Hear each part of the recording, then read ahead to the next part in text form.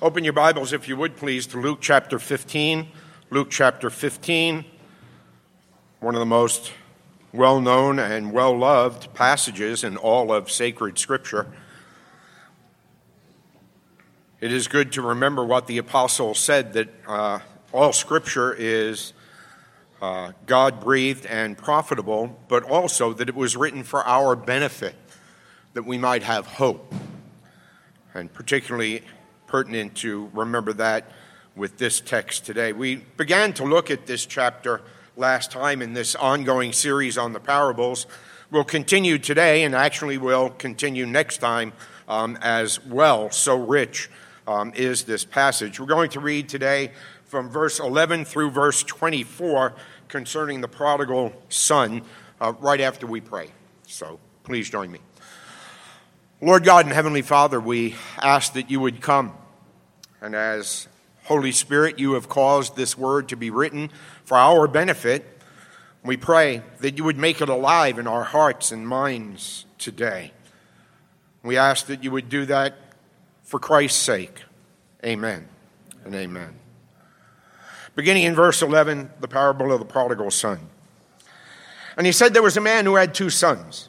And the younger of them said to his father, Father, give me the share of property that is coming to me. And he divided his property between them. Not many days later, the younger son gathered all he had and took a journey into a far country.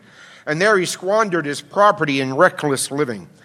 And when he had spent everything, a severe famine arose in that country, and he began to be in need. So he went and hired himself out to one of the citizens of that country, who sent him into his fields to feed pigs. And he was longing to be fed with the pods that the pigs ate, and no one gave him anything. But when he came to himself, he said, how many of my father's hired servants have more than enough bread, but I perish here with hunger? I will arise and go to my father, and I will say to him, Father, I have sinned against heaven and before you. I am no longer worthy to be called your son. Treat me as one of your hired servants. And he arose and came to his father. But while he was still a long way off, his father saw him and felt compassion, and ran and embraced him and kissed him. And the son said to him, Father, I have sinned against heaven and before you. I am no longer worthy to be called your son. But the father said to his servants, bring quickly the best robe and put it on him. Put a ring on his hand and shoes on his feet. And bring the fattened calf and kill it, and let us eat and celebrate. For this my son was dead and is alive again. He was lost and is found. And they began to celebrate. 4 points to the sermon this morning. First of all, the who of salvation. Secondly, the why of salvation. Thirdly, the how of salvation. And fourthly, the lessons to be taken away from the sermon this morning. Martin Luther, great Protestant reformer of the 16th century, said this, and I quote, if I could believe that God was not angry with me, I would stand on my head for joy. These 3 parables are intended to promote joy in the hearers. These 3 parables are like 3 instruments. When each is played, it makes a different sound, but all of them are playing the same tune. And the tune is that of God's love and God's joy over repentant sinners. There are few chapters in Scripture have done more good to the hearts of Christians than this chapter. So take heed that it may do good to your heart and your joy. So first of all, the who of salvation. As we noted last time, there are 3 parables here. There's the parable of the lost sheep, the lost coin, and the prodigal son.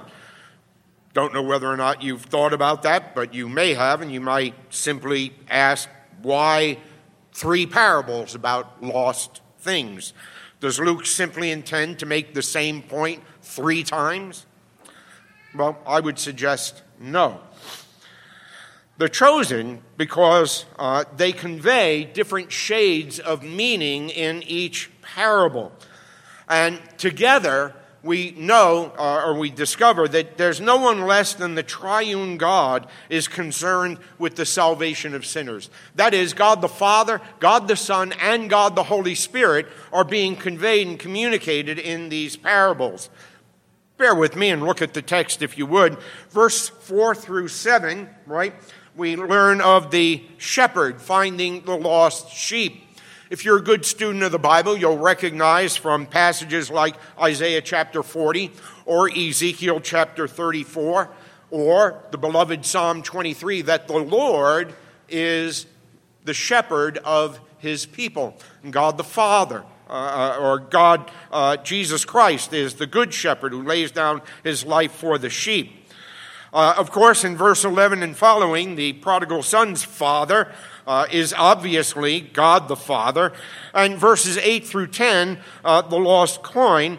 If the Son and the Father are in the surrounding parables, then the Holy Spirit is here in Scripture as well. The church is the bride through which the Holy Spirit reveals God's truth as light. And in Revelation, the book of Revelation, the woman and light are both used for the people of God. No one less than Charles Spurgeon reiterates this understanding, and I quote from him.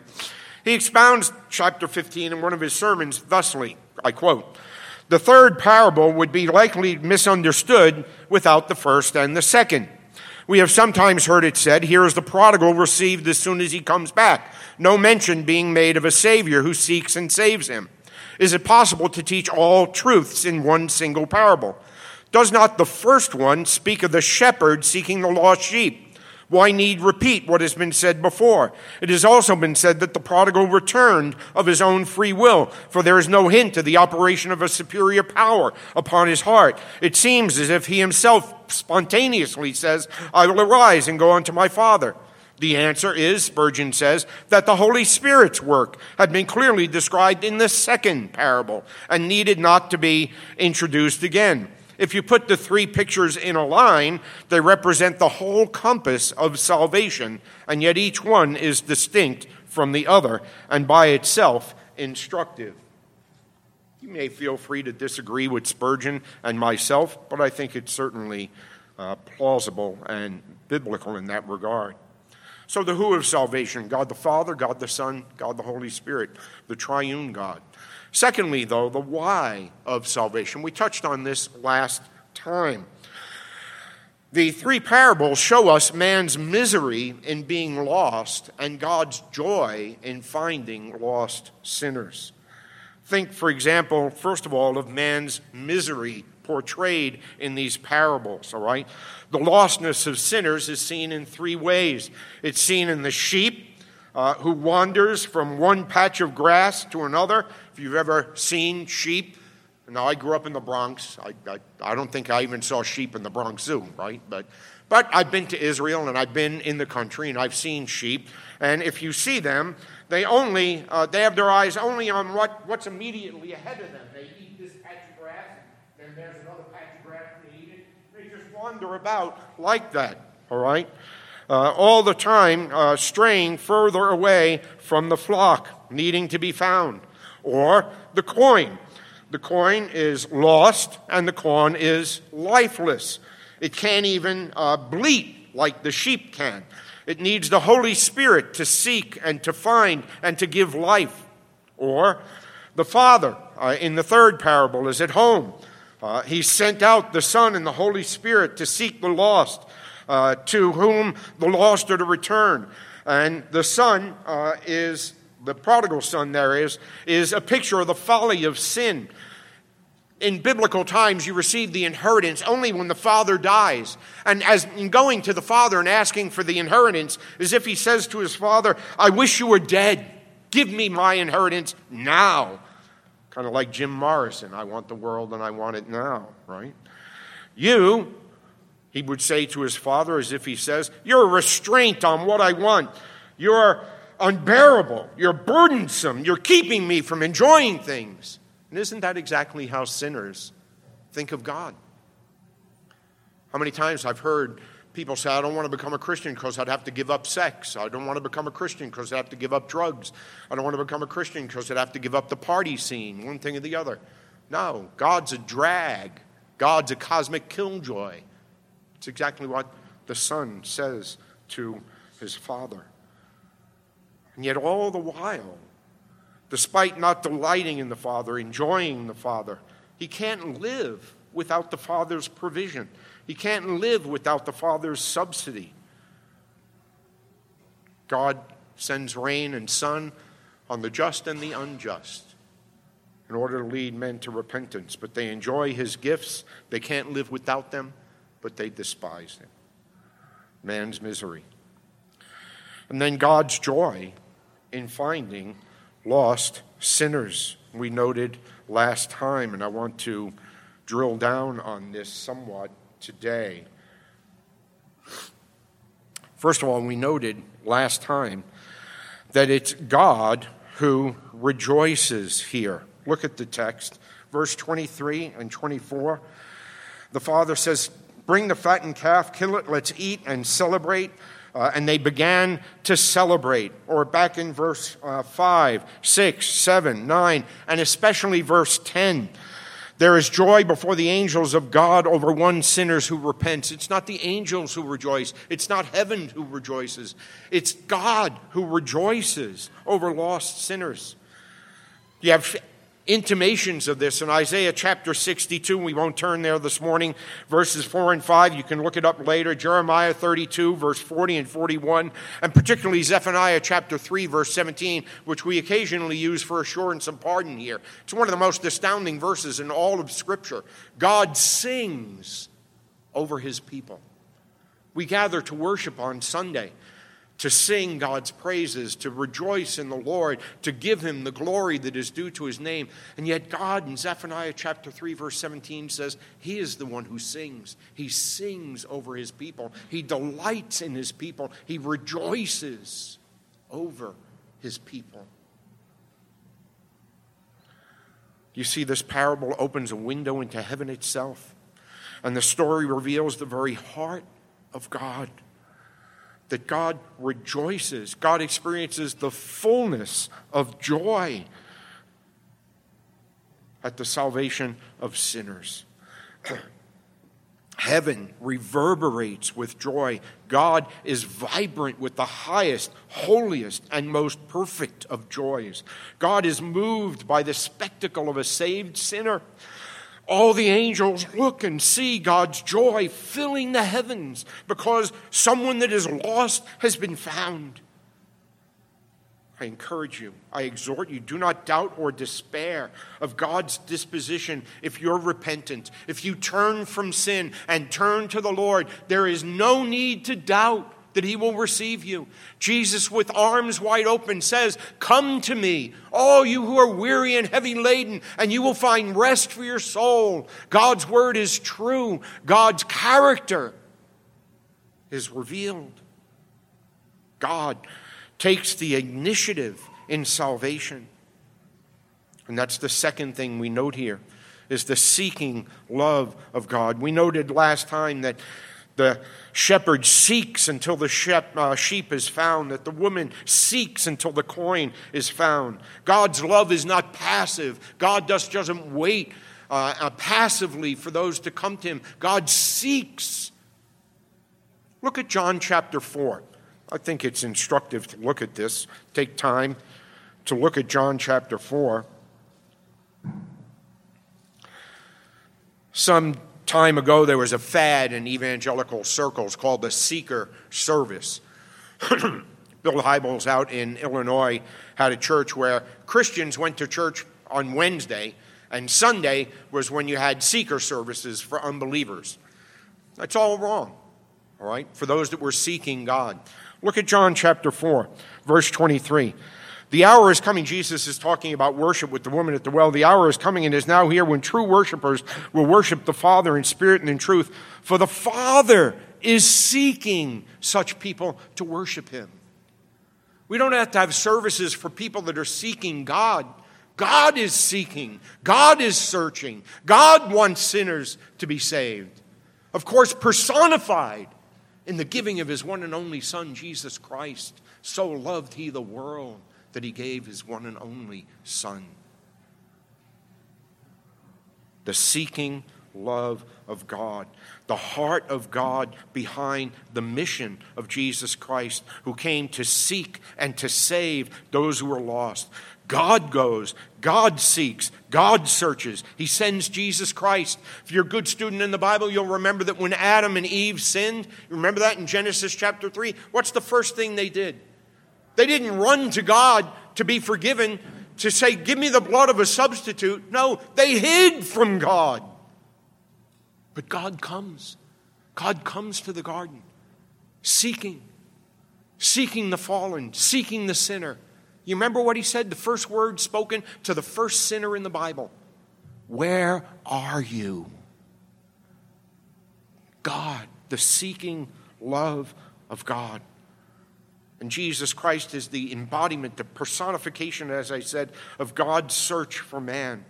Think of Saul on the Damascus road. Saul, who persecuted the church. Saul, who went into the homes of believers and dragged them out, sometimes by their hairs, we might imagine, and dragged them and threw them into prison, threw them to be persecuted for following someone who claimed to be the Messiah of Israel. An utterly unlikely candidate, if ever there was one, was Saul.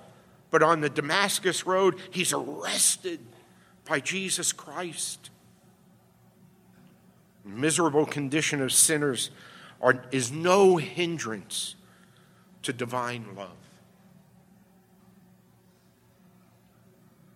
The folly of those who think God is in a box, hiding, evasive, attempting to find God. This is an encouragement. Let me encourage you as warmer months come, as we go back into the park, Madison Square Park, as we conduct evangelistic enterprises. It's an encouragement to evangelism. If there's no evangelism, do we really believe that God is seeking sinners, seeking the lost? If we are not like Christ, going and seeking them, to bring them to know where they, like us, can find forgiveness, where they, like us, can find the bread of life, where they, like us, can find living water. And thirdly, look in our text, verse 20 through 23, the incredible welcome of the Son by the Father. Verse 20, he, that is the Son, arose and came to his father, but while he was still a long way off, his father saw him and felt compassion, ran, embraced him, and kissed him. And the son said to him, Father, I have sinned against heaven and before you. I am no longer worthy to be called your son. But the father said to his servants, bring quickly the best robe, put it on him, put a ring on his hand, shoes on his feet, bring the fattened calf and kill, and let us eat and celebrate. Straight from the far squalor of sin comes the son. Squandering the father's wealth on riotous living comes the son. Squatting in a pigsty. Pigs were unclean. They were trafed. They were forbidden. To Orthodox Jews, still don't eat bacon. For shame today, all right? But not only with the pigs, they're in the pigsty. We had a pig farm when we lived in Michigan right across the street. And sometimes when the wind would blow in our direction, it was woo-wee. Not suey, but woo-wee. Get a whiff of those pigs. Where's the son been? He's been wallowing in the muck with the pigs. He's foul. He stinks. He's filthy. In addition to all his other sin, putrid, guilty, deserving of death. Anyone else would have been loath to touch him. But the Father, with eyes of mercy, sees while he's a dot on the horizon, with bowels of mercy filled, with feet swift with mercy, runs to him, with arms of mercy, embraces him, with lips of mercy, kisses him. Look at verse 20. The Father expressed his kindness before the Son expressed his repentance. The Son had a speech all prepared. The Father didn't even let him finish. If that's not enough, the rehearsed speech of the Son is cut off. It's as if the Father says, no more talk of unworthiness. Even though it's true, you're my son. immediate restoration, immediate, free, full pardon. Not like you and me as parents. Those of you that are dads, you've probably uttered these words to your children. What have you been doing?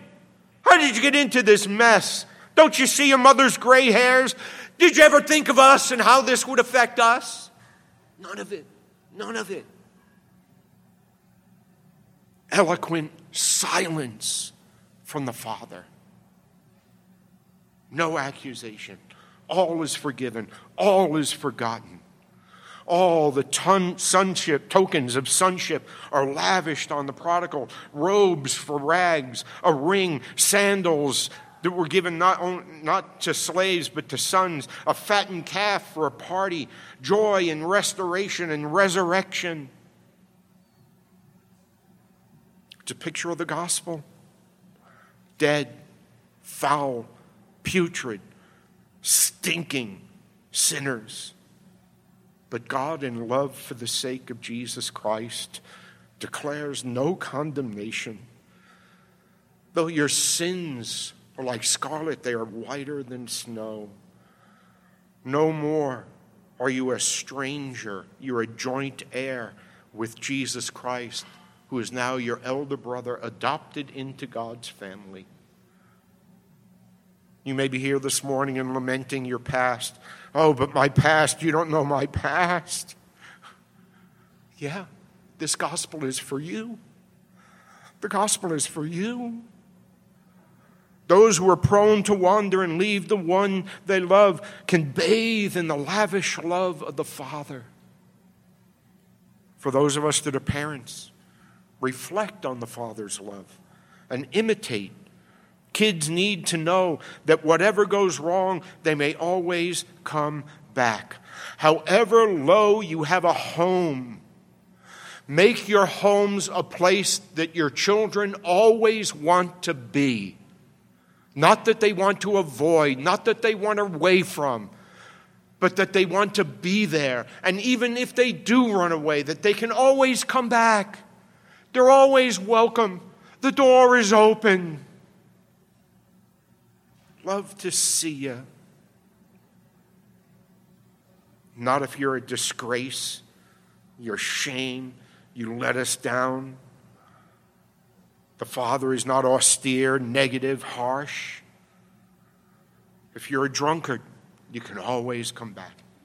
If you're an addict, you can always come back. If you're pregnant out of wedlock, you can always come back. If you get an abortion, you can always come back. If you go to jail, you can always come back. The Father will recognize you and will restore you. Come back to the Father's pity. Come back to the Father's embrace. And if you still say, I am unworthy, do not disgrace God as He beseeches you with open arms to turn and to trust in Him. Do not be proud. Do not be stubborn. Do not be self-righteous. Do not be unbelieving as you hear of this Father. No. This is God the Father portrayed for us, the prodigal son. How may you be saved? Well, there's a popular hymn, we often sing it. Nothing in my hands I bring, simply to thy cross I cling. Naked flee to thee for dress. Wash me, or I die. Come, come, come. Look at verse 2, all the way back at the beginning of the chapter. The Pharisees and the scribes grumbled, this man receives sinners and eats with them. Do you see who this Jesus is? This is a Jesus that when lost sinners draw near to Him in repentance, He receives them. Turn from sin. Turn, leave it behind. Leave it in penitence. How may you be saved? Turn and trust in Jesus. He receives lost sinners. The Father rejoices in lost sinners being found. And then, fourthly, some lessons to be learned here. First lesson, what we learn from the parable of the prodigal son is that salvation is a great salvation from great sin. A great salvation from great sin. The prodigal is not just every man. It's not just a picture of anyone and everyone in generic character. Not a picture of the common man. Not a picture of the run-of-the-mill sinner. But he's the worst. He's the chief of sinners. He's in the cesspool of sin. He's as far away from God as you can go. He's as low as you can get. If ever there was one to be refused, if ever there was one to be rejected, it's the prodigal son. What will God do with such a sinner? What will God do when it cost him his one and only son? And what we see is that all heaven watches and waits. Peter, in his epistle, says, angels long to look into these things. Picture them, if you will, at the parapets of heaven, looking down. What about that one? What do you think? Do you think God would say that one? Would God want anything to do with the likes of her? Angels long to look into these things.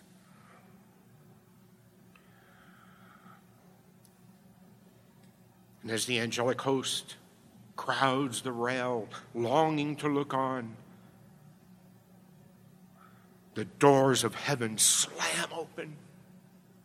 And God goes running, embraces, kisses, welcomes, assists. No matter how great the sin, I cannot convey to you the greatness of the greatest sin cannot keep you from the love of God the Father in Jesus Christ. No matter what it is.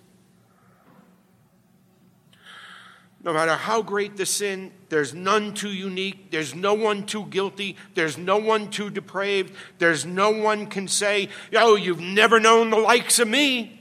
God accepts repentant sinners, and the sacrifice he delights in are broken and contrite hearts, and he will not turn them away.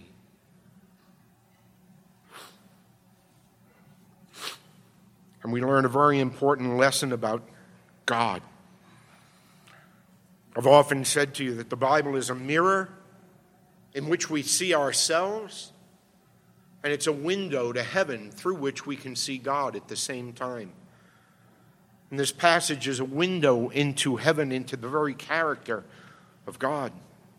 David Brown, an old writer, said this, and I quote, "Was ever teaching like this heard on earth? Did even the mouth that spake as never man spake utter such words of grace to the vilest for fullness and melting tenderness of love on any other recorded occasion? His father saw him and had compassion and ran and fell on his neck and kissed him. What, in all his filth? Yes. In all his rags? Yes. Yes. In all his haggard, shattered wretchedness? Yes. Our Father who art in heaven, is this what you're really like? It is even so. And because it is so, I wonder not that such incomparable teaching has made the world new." This is God.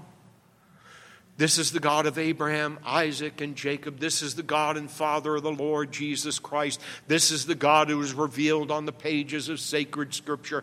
This is the God who speaks to you today. This is the God who reveals himself to you, who calls to you.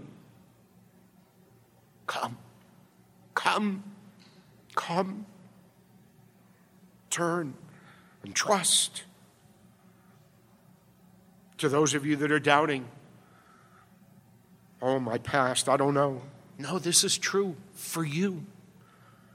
To those of you who think you're unworthy, I repeat, do not disgrace God. For parents, reflect, imitate, be like the Father. For evangelism, if we're saved by a God like this, then we're called to be like this God and to seek and to save the salvation of sinners, no matter how wretched, no matter how foul.